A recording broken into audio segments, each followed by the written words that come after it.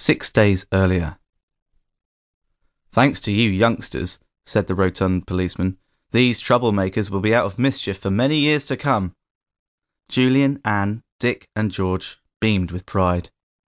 "Woof!" said Timmy enthusiastically. They were all standing in a dimly lit warehouse in Whitechapel, watching as their dastardly cousin Rupert and his Eastern European wife were being led away in handcuffs. Ordinarily, they would expect someone they had just captured to snarl at them bitterly and promise a blood-curdling revenge. But these two remained silent and composed as they were walked towards separate police cars. Perhaps they were already thinking about their defence.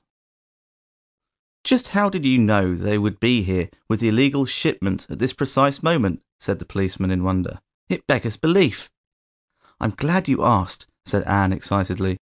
"I was first made suspicious when I saw that the iPhones Rupert had been importing arrived in boxes from I haven't actually got time to listen to your explanation right now," said the policeman.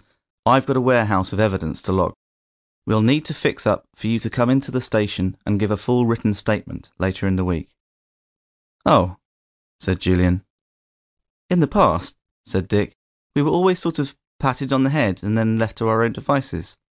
"Yes, well, that was the past. Right now, if you wouldn't mind vacating the crime scene, PC Difford will take your details and show you out. If you ask nicely, she might pat you on the head."